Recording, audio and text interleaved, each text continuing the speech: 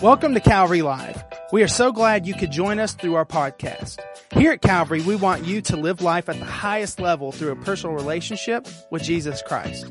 We hope today's message will be an encouragement. Good morning. Good morning. Praise the Lord. Hallelujah. Bless you. Thank you very much. Thank you, Calvary. You've got people all over the world out of this church. I walked into a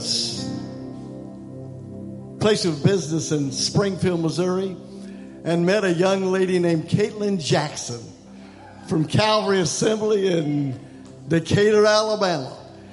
And I said, well, when I asked her where she was from, and she told me, I said, that's one of my favorite churches in the world. I said, George and Phyllis Sawyer, two of my best friends. And then I was down preaching the West Florida District Council, and in the hotel lobby, there's this lady across the lobby shouted out, David, what are you doing here? And I said, well, who are you? She said, I'm from Calvary in Decatur, Alabama. I'm Teresa Cotton. Her mother was my third grade Sunday school teacher in Tallahassee, Florida. And Teresa's here with her husband, Terry, and the Jackson family. They'll be here this service, next service, whatever. And I just find these Calvary folks everywhere. Just everywhere. Dallas, Texas, Tulsa, Oklahoma, everywhere. Florida. And then here you are. Listen, you're part of a body of Christ. You're part of a family that is worldwide. You got brothers and sisters you haven't even met yet. There's a few billion of them, I'm telling you. Thank God. We are part of the best thing going. The only thing afloat, and the only thing that's going to stay afloat. Stay in the boat. Stay in the boat. Say it. Stay in the boat, because this boat's going to make it. Some of the others, it's taking on, well, they're leaking. This one's solid. Many of you I have spoken to over the years, but I haven't been here now in about 6 years. So there's a bunch of brand new folks that I haven't met yet. Have I not met you? Raise your hand. Oh, those are brand new. Brandon? Wow, that's wonderful. That's wonderful. Well, I got to give you a couple of introductory moments. I am probably the most saved person here, because I'm a preacher's kid out of Pensacola, Florida. And we got saved every Sunday.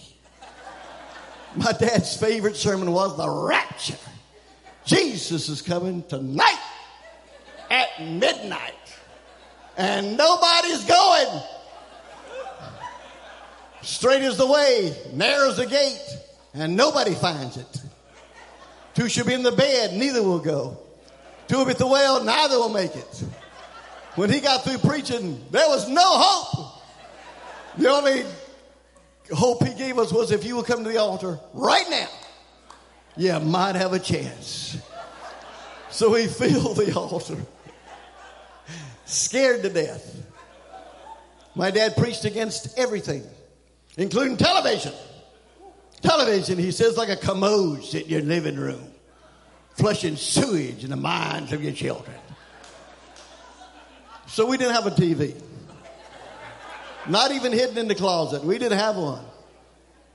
We had to go to the deacon's house to watch TV.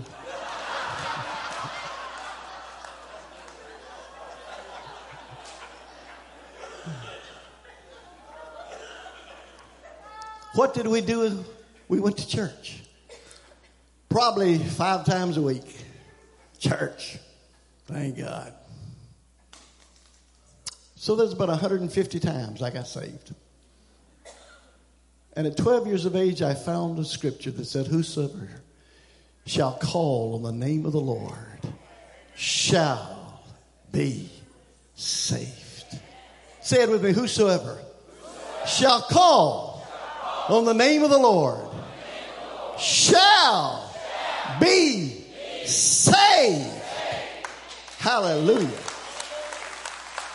I said, Jesus, I have called, you've answered, and I'm not going to the altar again for salvation.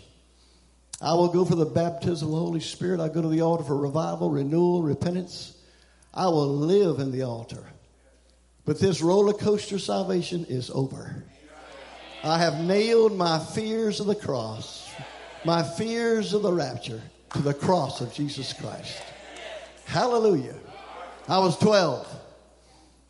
Another thing happened when I was 12. A missionary named Charles Greenaway came to my daddy's church.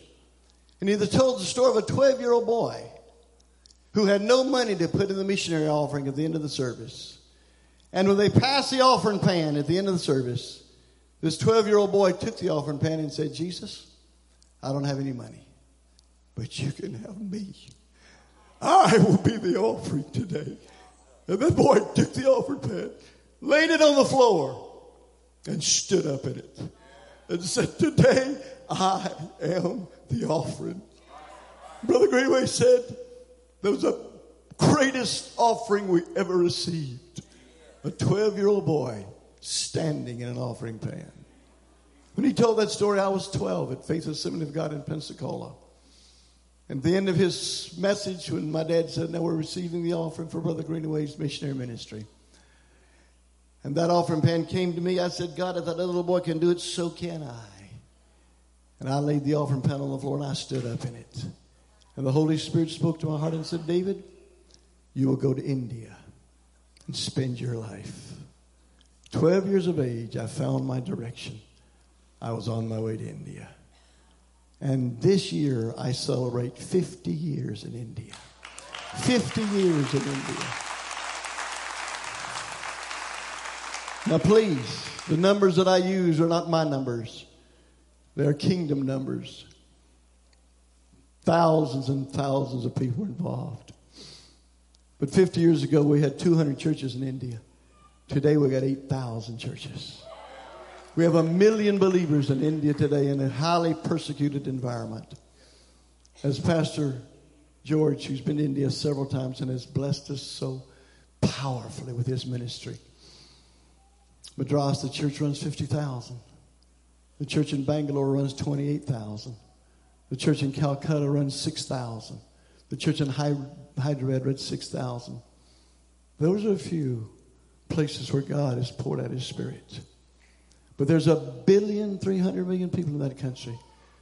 Not counting Nepal and Bangladesh and Sri Lanka and all over the world. And your missions month is coming up in October. This church has always been an incredible part of world evangelization.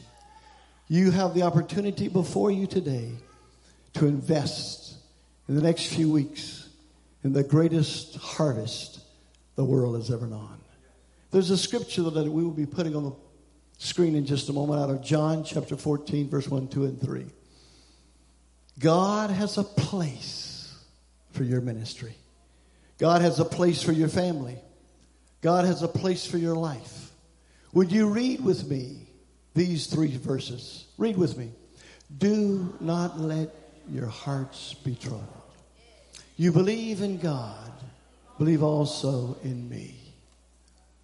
My Father's house has many rooms. If that were not so, I have told you that I'm going there to prepare a place for you. And if I go and prepare a place for you, I will come back and take you to be with me, that you also may be where I am. Go back to verse 2 and just stay there for a moment. The King James talks about, in my Father's house, the mansions. In other versions, it talks about, in my Father's house, there are many rooms. The version I really like says, in my Father's house, there's plenty of room. Room for billions and billions and billions. In my Father's house. In the next few brief moments, I want to focus on 2 words. Place and space. What is my place and how much space is available? And in verse 2 it says, read it there. In my Father's house, there are many rooms. Would you use the other phrase that I gave you? In my Father's house, there's plenty of room, space, because that's where the whole world belongs, is in Father's house. What is our place? What is our place? At 12, I felt a distinct direction from God. I was actually an evangelist at 15, at 16, at 17. At 17, I graduated from high school and was a full-time evangelist traveling all over America. And I made a vow to God at 17 that I would not marry until I was at least 30. I vowed to God that I would give him every day and every dollar from 17 to 30. God, I want to give it all, every bit of it. I will not even rent a room, an apartment. I will not buy anything. I will give every dollar to missions for 13 years. I average giving to missions about $400 a week, $20,000 a year. And this is not the money I raised. This is the money I gave. I didn't have a wife, so I didn't have any bills. Didn't have any kids. Didn't have any bills of any nature whatsoever. God got it all. By the time I turned 30, I'd given over $250,000 of my personal income to missions. And then at 30, God brought Beth into my life. I was preaching, and I preached 150 youth camps across the nation. Because most of the year I'd be in India, but the summers were not good for India, so I'd be back in the States preaching youth camps. I walked on the platform of youth camp in Pennsylvania. Beautiful young lady was playing the piano, and I said to the district youth director, "Who's the lady on the piano?" "That's my type." He said, "Yes, her husband's leading the worship." I thought, story of my life.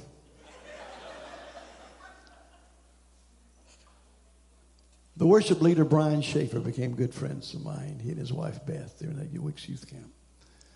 They were both 25 years of age, been married 4 years. The staff at a large church in Philadelphia. We had a wonderful week of youth camp. I teasingly said to Brian, "Brian, if anything happens to you, don't worry about it. I'll marry your wife." Now, that was obviously said in humor. I left that youth camp, went back to India for a year.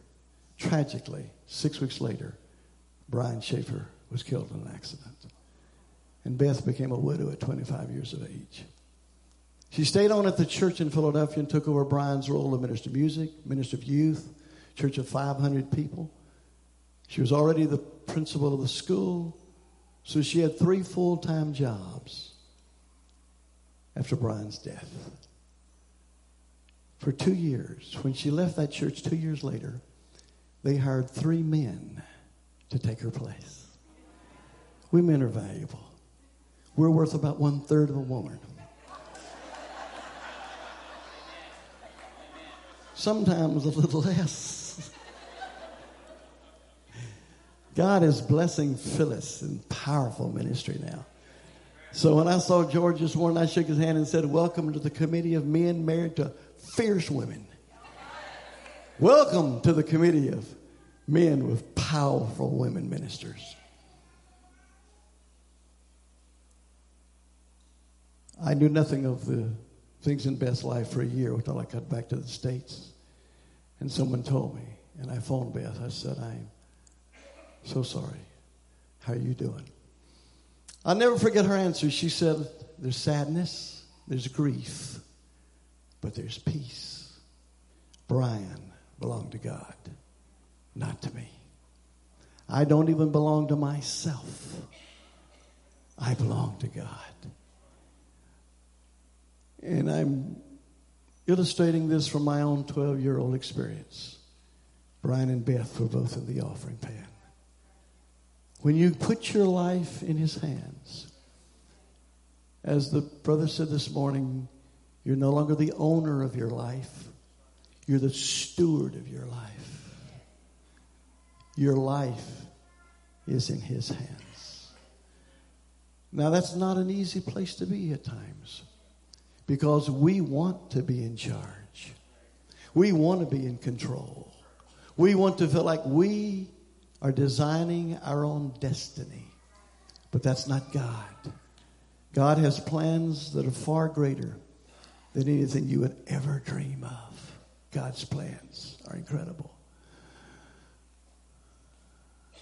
I had no ulterior motive when I first started talking to Beth. It was just I cared about what had happened to her, and we were friends. But as the days went by, the friendship strengthened. There were 200 phone calls that year.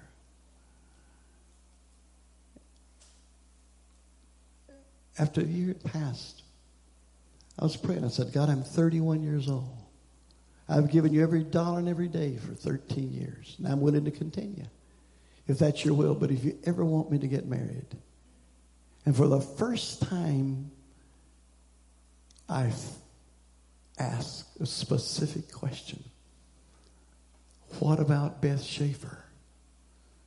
And when I asked that question, God spoke clearly to me and said, she's the one. First it was at 12, now at 31. 2 major directions of my life. I got up from prayer and called my dad. I said, I'm getting married. He said, to whom? I didn't know you were going with anybody. I said, I've never gone with her.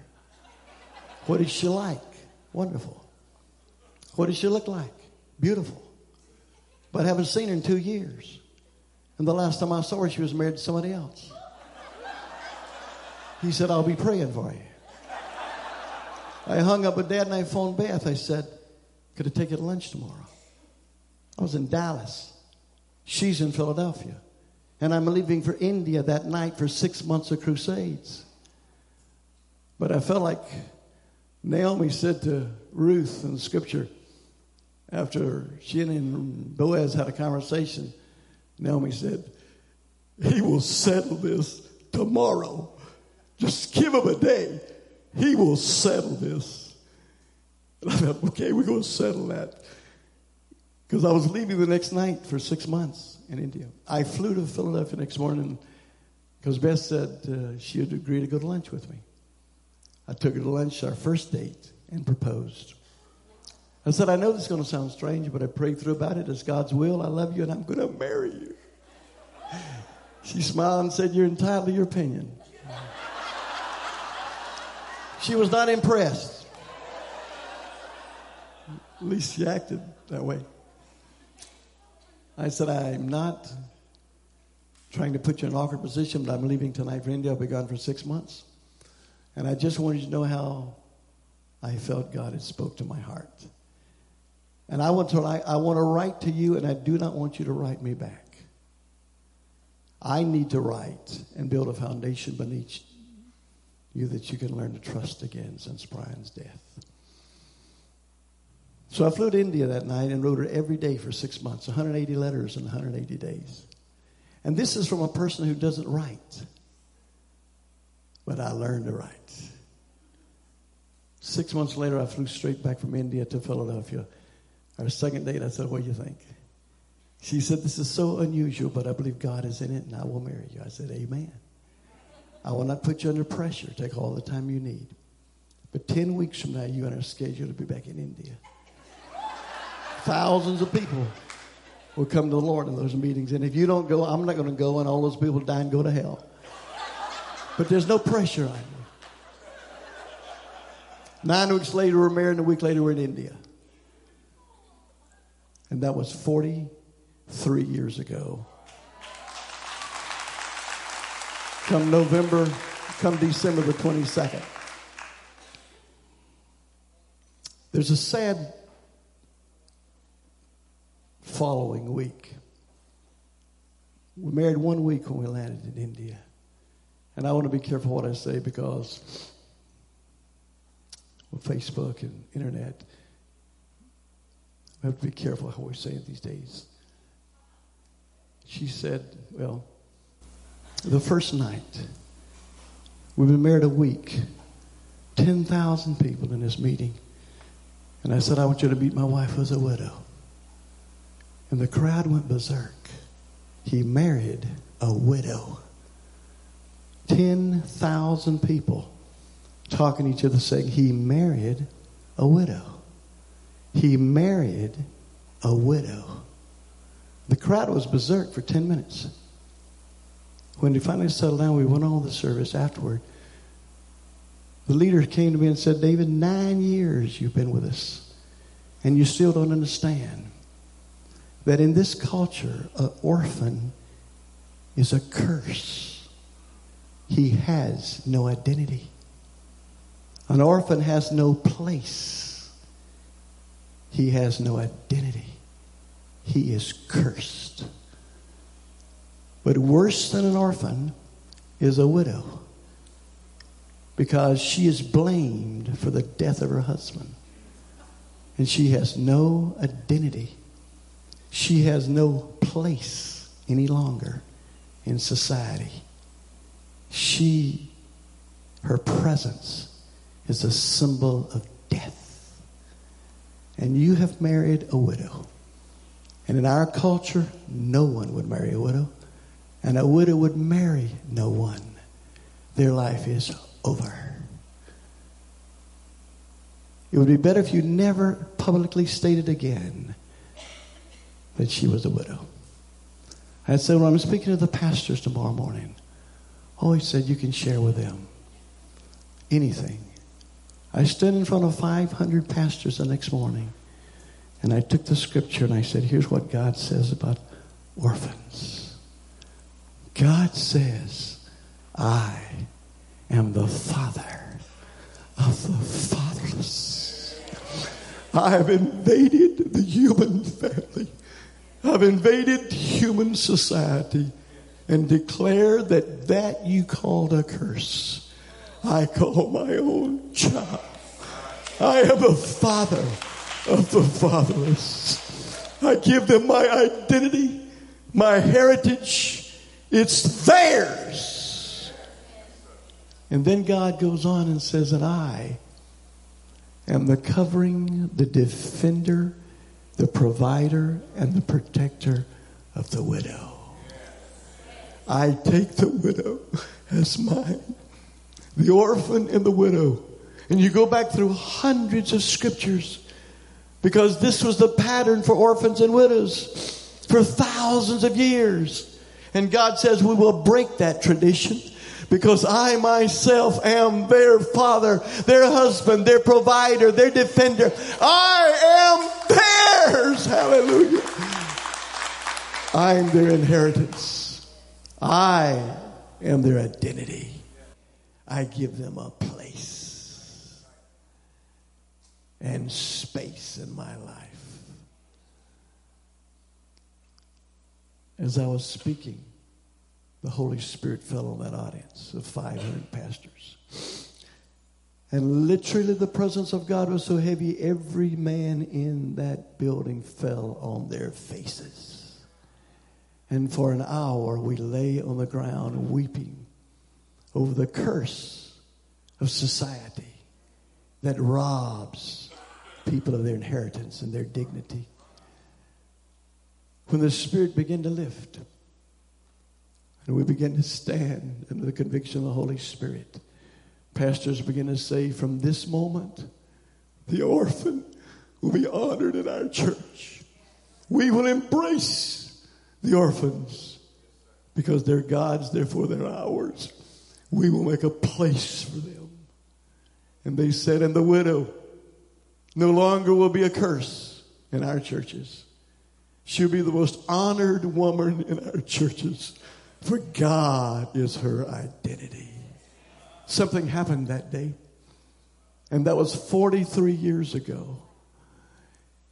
I think God knew that after planning churches and all the things we were doing, that there would come a day when the value of the girl child would suddenly emerge in a new way.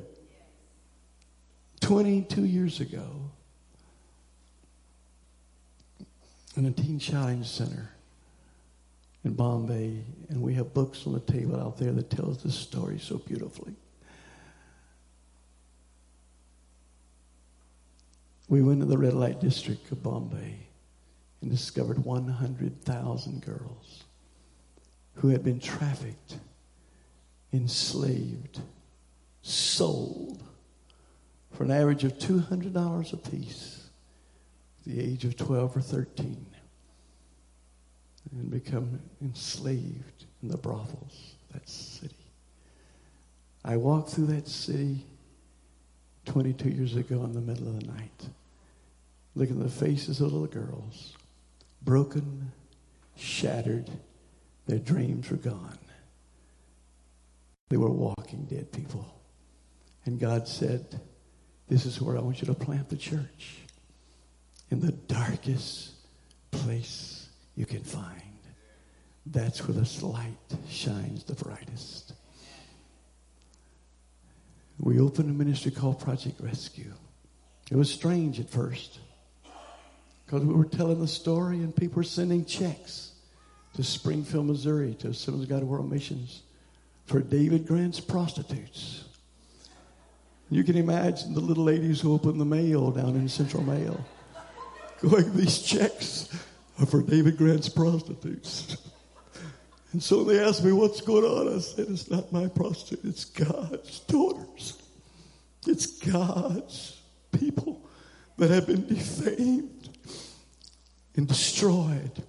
And God has set a pattern to rescue them and restore them by the power of the Holy Spirit. And a new chapter opened. Our daughter Rebecca was 16 years old when we started this. She was involved in the ministry to the 16-year-old girls in the brothels. Came back to Evangel University and took a degree in education and in theater. Went on to Missouri State and did a master's degree in using theater as therapy for abused children. And began to use art and music and drama and dance to deal with the trauma of their lives. And at 24 years of age, she went to India as a single girl to work in brothels with little girls who had been rescued out of the sex trade. 24 years of age. She gave 4 years of her life. And then God brought Tyler, and she and Tyler are there now. Our daughter Jennifer had worked, and both our girls had worked with Mother Teresa in Calcutta.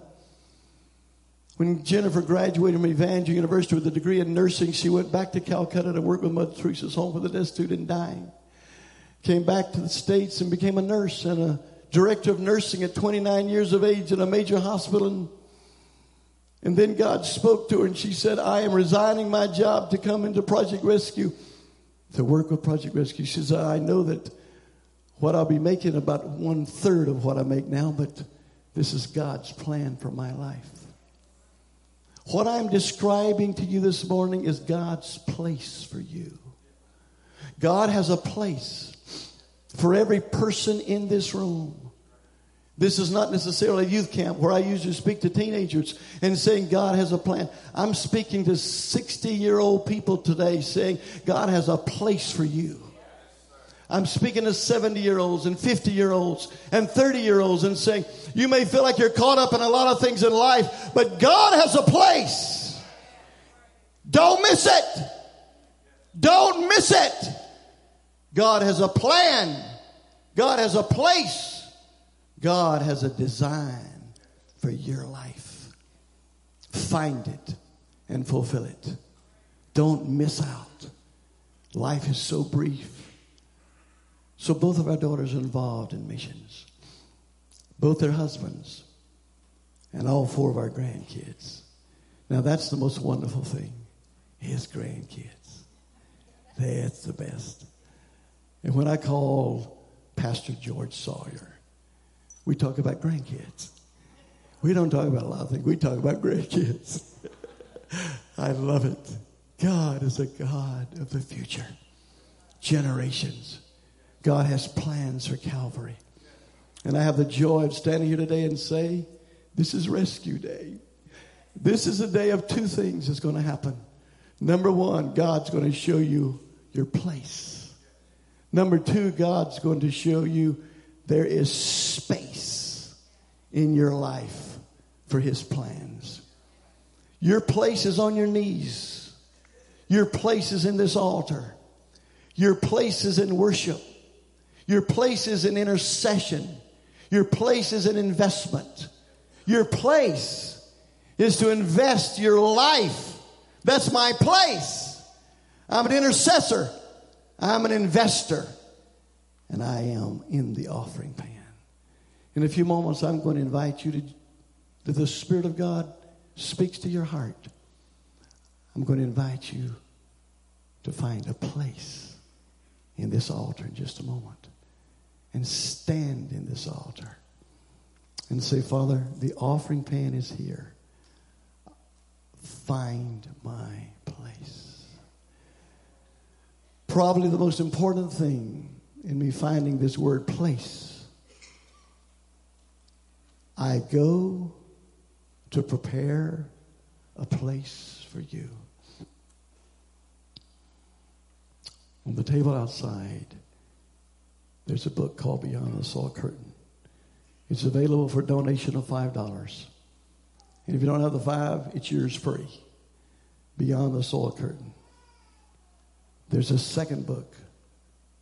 It's more of an academic book, but it's a powerful thing concerning the balance between the cup of cold water and the name of the Lord. Cup of cold water is good, but without the name of the Lord, nothing's going to change. The name of the Lord is wonderful, miraculous. The name of the Lord, but a cup of cold water is good to go with the name of the Lord. Courageous compassion. Best, most recent book, Confronting Social Injustice, God's Way. There's a book that's not out there, but I'm leaving with a pastor, and we can get other copies. It's called Hands That Heal. International Curriculum to Train Caregivers of Trafficking Survivors. Hands That Heal. What is your place? Your place is to allow God to take your hands and make them healing hands. Hands that restore, hands that protect, hands that deliver, hands that rescue. Hands that say, there's power in my hands. Power to hurt or power to heal. Power to bruise or power to bless. Both those powers are in my hands. Would you lift your hands right now and say, Lord Jesus, I give you my hands. Take them. Let them never bruise. Let them bless. Let them never hurt. Let them heal.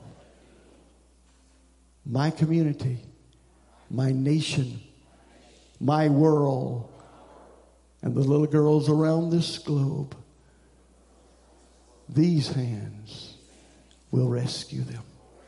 These hands will bring healing to them by the power of the Holy Spirit. In Jesus' name. Put your hand right over your heart and say, Lord Jesus, there's a place in my heart just for you. Please, Jesus, come fill that place. With my heart I believe. With my lips I confess. Jesus Christ is my Lord, my Savior, my healer. Come, Jesus. Come, Jesus. Fill my heart. Heal my body. Heal my spirit. Make me yours. Lift your hands and say, Father, I surrender. All that I am, I surrender. Take my life and use it for the glory of God. Two things I have to say to you right now. You put your hands down for a moment. One of my favorite places is the Homes of Hope. We have one that's specially for little girls with AIDS. A special home just for them. When I go there, a little girl swings the door open and says, Uncle David, come. I want to show you my place. My place. She'll take me by the hand and lead me to her cot and say, this is my place. This is my bed. Nobody sleeps here but me. This is my bed. And This is my closet. This is where I keep my stuff. This is my place, Uncle David. This is my place. And I stand there with tears of joy running down my face. As you will read in Beyond the Soul Curtain, most of the girls we rescue don't even know how old they are. They don't know when they were born. They don't even know their name. It's a name someone gave them. And when we rescue them, we start all over again. And we allow them to choose their own name and choose their own birthday. Because they don't know. They came out of a world where they had no identity. So we choose with them a new identity. God wants you to be a part of giving a new generation a new identity. A new identity. Rescuing is the easiest part. Restoration is the hardest part. That's why this service is so important. The worship, the intercession, the offering, the tithe. This is where you change the world by your actions. Making a place. Last year, Project Rescue touched the lives of 50,000 little girls. And I don't have time. Someday I'll get some stuff in your hands. Europe, Africa, Asia. In 2 weeks from now, Beth and I'll be in Bangkok, Thailand. Hands that heal. Beyond the soul curtain. Not what's behind the soul curtain. What's beyond the soul curtain. You've heard this story, but I have to share it in closing. A little 7-year-old was brought in from a brothel. Her mother died. And her mother's last request, please give my daughter to Project Rescue. 7 years old, her arms and legs big as my finger. Like sticks. Malnutrition, disease. This beautiful little child, skin and bone. Our doctor said she will not live but a few weeks. It's too far. She could speak beautiful English. I became her adopted uncle. During the weeks in that home, every free moment she'd come and sit beside me and wrap her tiny fingers around my little finger and just sit there and hold my finger. Every prayer meeting, every time I preached, she'd come. Came time for me to leave. I took her in my arms and said, honey, Uncle David's got to go. I'll be back in a few weeks and I'll see you then. She said, no, Uncle David, I won't be here when you come back. I will never see you again. Tears flowed down my face. My throat closed. I couldn't speak except for a miracle if she was right. And then she preached the greatest sermon I ever heard. And I've told you this 6 years ago, I think. She said, don't worry about me, Uncle David. I've got Jesus. Never knew a father. Her mother's dead. No one, no family, nobody, nothing. She said, now I've got Jesus. He's all I need. Don't worry about me. I sat down on the floor and walked out and got on the plane. As I flew out of that country, tears run down my face. I said, God, that little girl, her only hope is you. Every church I went to and I came to Decatur and asked you to pray. I flew back to India, stepped off the plane, and that little girl came screaming down the sidewalk, Uncle David! I swept her up in my arms and said the stupidest thing I've ever said. I said, honey, what are you doing here? Stupid.